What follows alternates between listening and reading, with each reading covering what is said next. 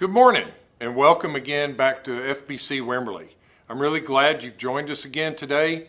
Think about people that you know in your life that could benefit from these broadcasts each week. Gather your tribe and invite them to watch along with you. You can watch in your home or a coffee shop. You can have a watch party online. If you live a ways from us, invite me and we'll come have a watch party wherever you live. But thanks for watching today. We're glad that you're here. So thinking back in life, especially like for me, I think back to a time when I was a kid, there were lots of things that I wanted to do that I promise you, my mom and dad didn't care a hoot about doing. But they did it because they loved me and they were trying to do stuff that I would enjoy. My dad had a favorite saying when we would ask him to do something that he really didn't want to do. He would say, well, I would, but I have a Tupperware party during that time, so I'm sorry I can't do it. And that was our way of knowing that Dad wasn't really interested. But he was a great guy and did a lot of stuff with us. But I'm sure during the time when I was a kid, and I'm sure today for you that are parents that have kids, and even you grandparents that have grandkids, there's some things that you go to kind of out of an obligation.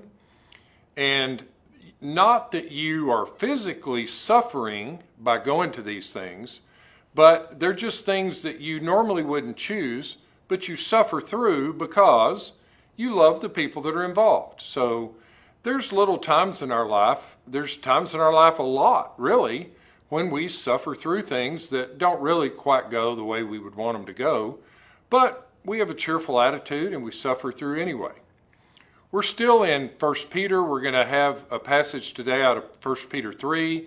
Also, we're bringing in a passage out of 1 Peter 4. We're kind of skipping a chunk and we're combining these two because these two passages today talk about the suffering that the people were doing that Peter was writing to. These were Christians displaced from their homeland into the Roman world.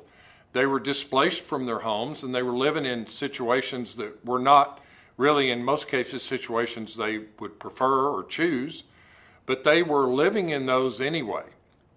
And to be a Christian during this time brought suffering on them, even to the extent, on some occasions, physical malady and physical punishment as a suffering, and even sometimes death as a form of suffering.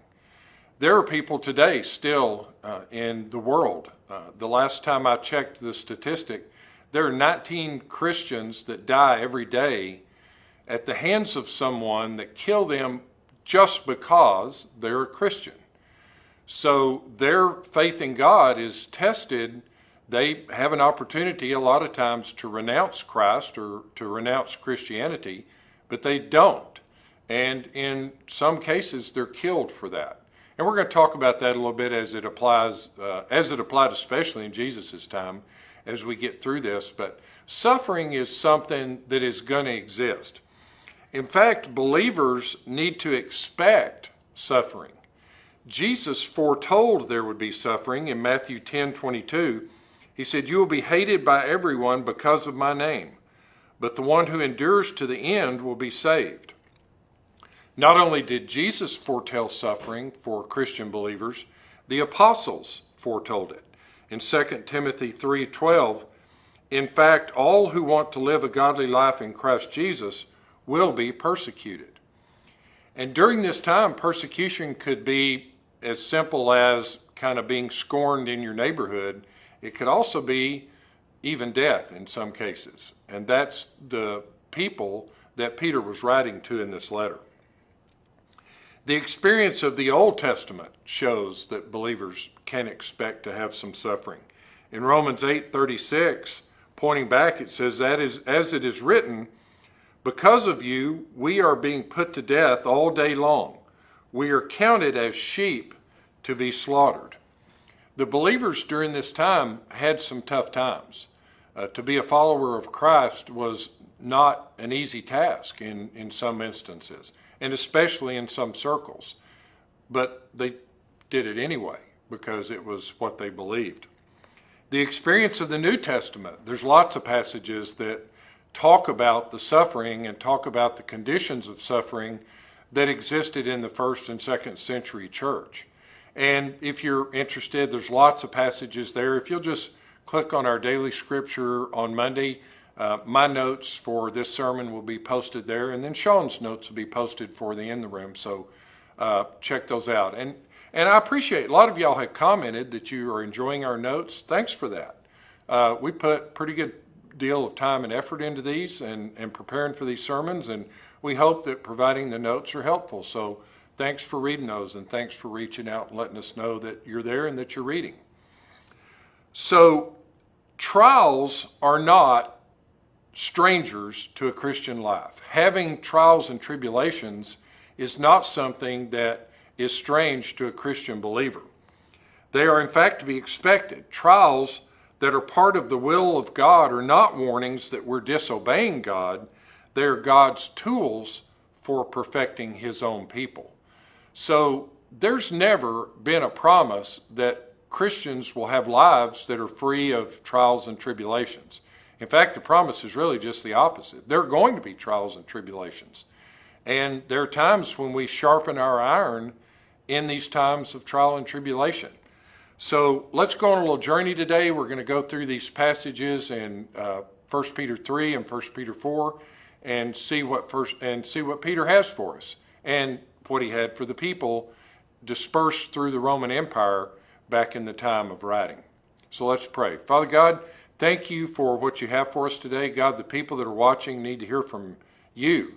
They don't need to hear from me. So God, I just ask you to give me the words to say, words that will be meaningful and hopefully, God, find an acorn of application in what we're going to talk about tonight to maybe not make life easier, but maybe it will make our life more representative of living a life based on the life of Christ. So, God, for those things, we appreciate what you're going to have to say tonight. And God, thank you for all the people watching. Cover them in your grace and your mercy, just like you do all of us every day. Thank you, God, for that. And God, thank you especially for your son, Jesus. In Jesus' name we pray. Amen. Let's go on to our passage in 1 Peter 3. These are verses 13 to 22. Who then will harm you if you are devoted to what is good? But even if you should suffer for righteousness, you are blessed. Do not fear them or be intimidated. But in your hearts regard Christ the Lord as holy, ready at any time to give a defense to anyone who asks you for a reason for the hope that is in you. We're going to highlight that passage and come back to that in verse 16 now. Yet do this with gentleness and reverence, keeping a clear conscience, so that when you're accused, those who disparage your good conduct in Christ will be put to shame. For it is better to suffer for doing good, if that should be God's will, than for doing evil. For Christ also suffered for sins once for all, the righteous for the unrighteous, that he might bring you to God. He was put to death in the flesh, but made alive by the Spirit, in which he also went and made proclamation to the spirits in prison, who were in the past disobedient, when God patiently waited in the days of Noah while the ark was being prepared. In it a few, that is 8 people, were saved through water. Baptism, which corresponds to this, now saves you, not as the removal of dirt from the body, but the pledge of a good conscience toward God through the resurrection of Jesus Christ, who has gone into heaven and is at the right hand of God with angels, authorities, and powers subject to him. Then we're going to skip over to 1 Peter 4, verses 12 through 19. Sorry, I know this takes a minute to read, but we'll get through it. Dear friends, don't be surprised when the fiery ordeal comes among you to test you as if something unusual were happening to you. Instead, rejoice as you share in the sufferings of Christ, so that you may also rejoice with great joy when his glory is revealed. If you are ridiculed for the name of Christ, you are blessed, because the Spirit of glory and of God rests on you. Let none of you suffer as a murderer, a thief, an evildoer, or a meddler. But if anyone suffers as a Christian, let him not be ashamed, but let him glorify God in having that name. For the time has come for judgment to begin with God's household. And if it begins with us, what will the outcome be for those who disobey the gospel of God? And if a righteous person is saved with difficulty, what will become of the ungodly and the sinner? So then, let those who suffer according to God's will entrust themselves to a faithful Creator while doing what is good. Just kind of as an aside, we prepare notes each week, and Sean and I talk about the sermons, and we delve into a lot of different resources and commentaries. Warren Wiersbe had some really pertinent things to say, and I've pulled a lot of material today from some of Warren Wiersbe's writings, so credit to Mr. Wiersbe for his writings in these areas. First off, the first point today is that suffering for Jesus Christ is commendable. In Matthew 5:10-12, it says this, "Blessed are those who are persecuted because of righteousness, for the kingdom of heaven is theirs. You are blessed when they insult you and persecute you and falsely say every kind of evil against you because of me. Be glad and rejoice, because your reward is great in heaven, for that is how they persecuted the prophets who were before you." So there is an opportunity to rejoice in the trials of life. There will come times of trial, and you can turn those opportunities into blessings and times to give God glory for what the outcome of the trial is going to be. When trials come, we're suffering for his sake, for Jesus' sake, and sharing suffering with him.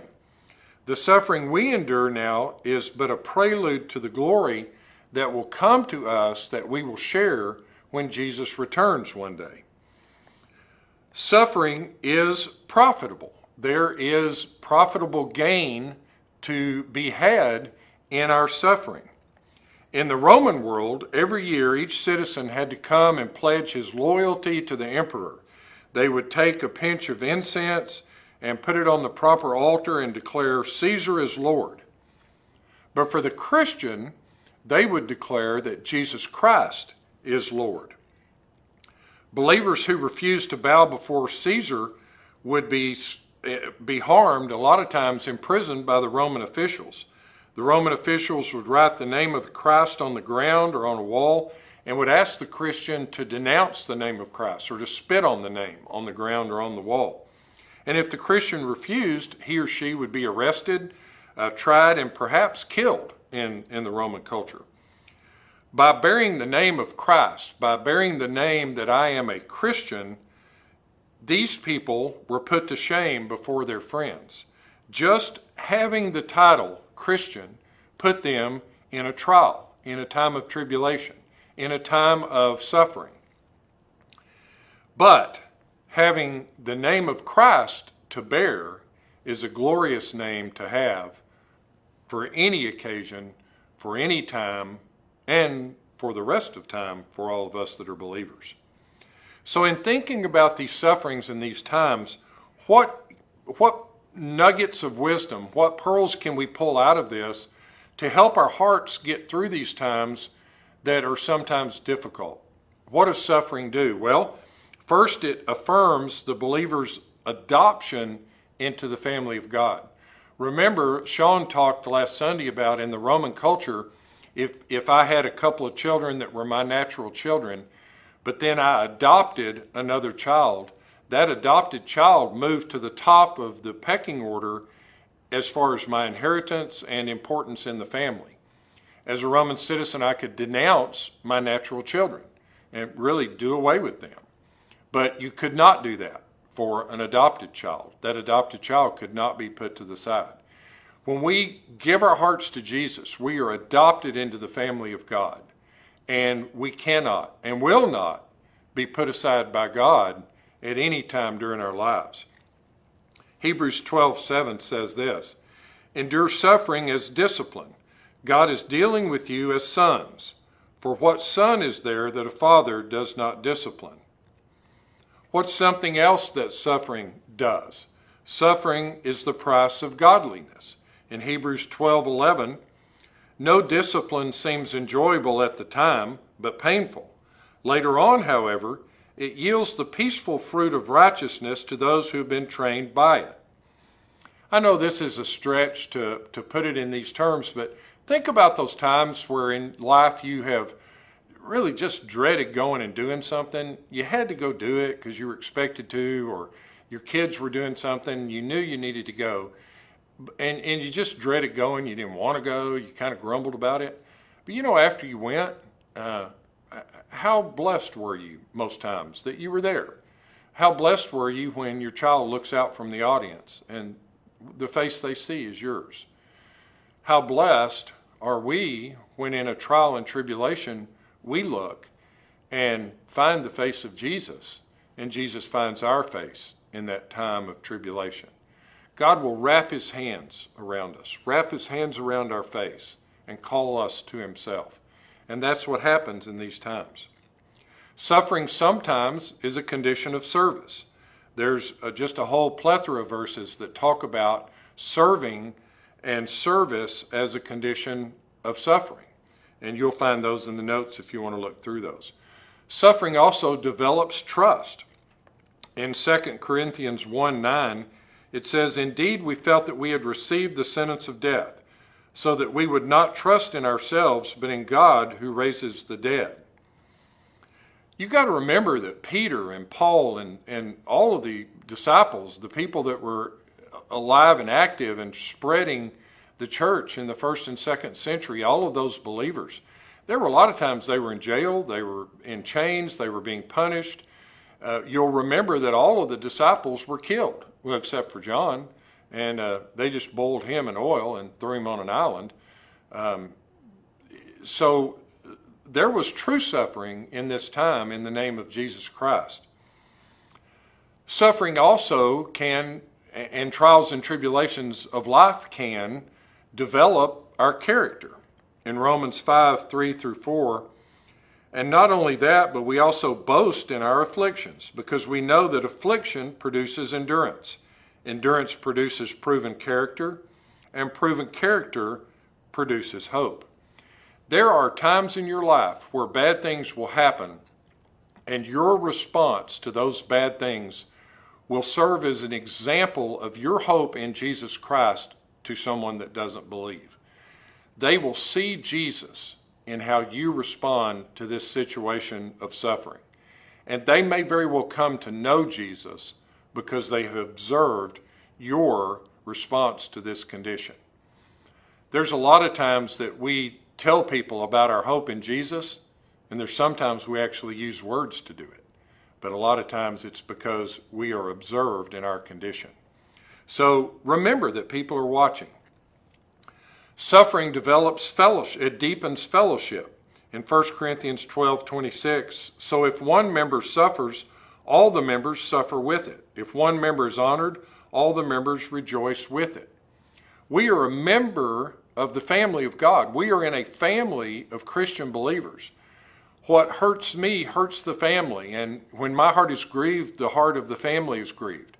But when my heart is joyful and glad and in great spirit, the heart of the body is that way also.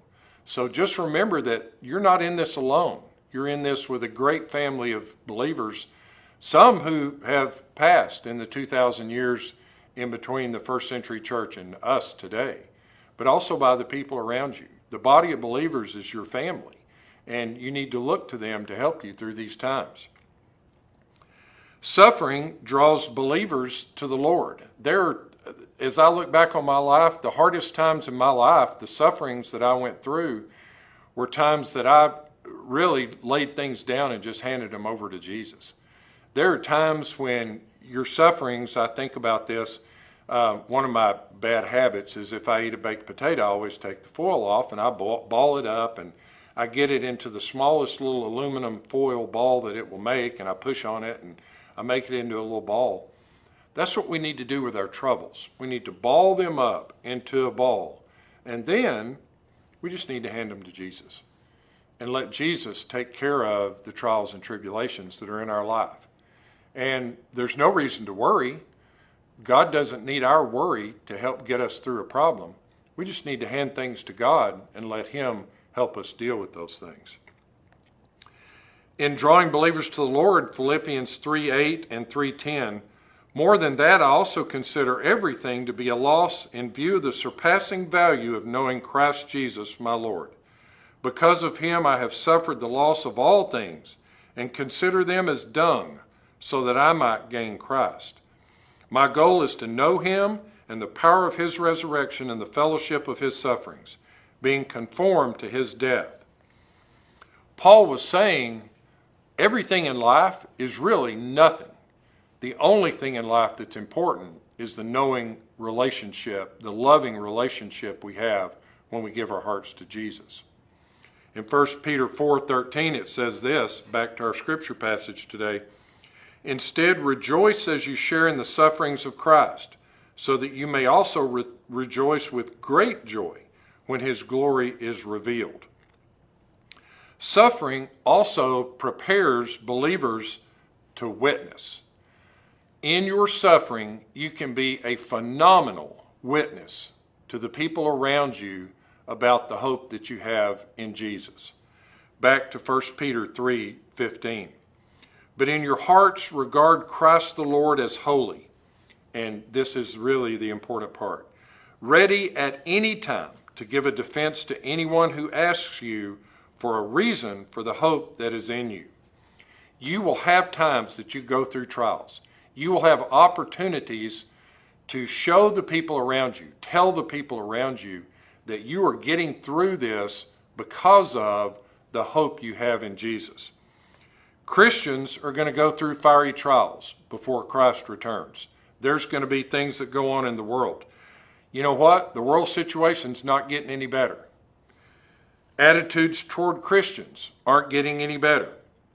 The world has always hated the name of Christ, and those that aren't following Christ will always hate his name. If we identify ourselves with the name of Christ, if we call ourselves Christians, the world will hate us. If we compromise, we will escape persecution in this life, but we will also miss the blessing and the glory of sharing in Christ's suffering. In your suffering, be an example of the glory and mercy and love and power of God. That's hard. I get it that that's not where our heart goes. But God will never leave you. He will never forsake you. He will never tell you an untruth. God will never leave you. God loves you. So as you encounter difficulties on the road, be a witness for God. And you know what?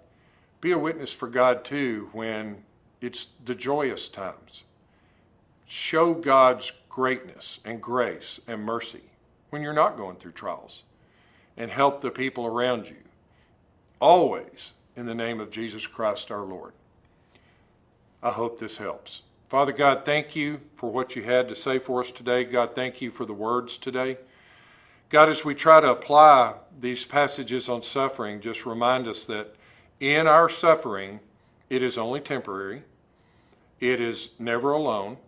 You are always there, and it is always an example to show the people around us that even in suffering, we can be joyful in the knowledge that God is with us and God is looking after us. Thank you, God, for loving us. Thank you, God, that we can say we are children of the Most High God.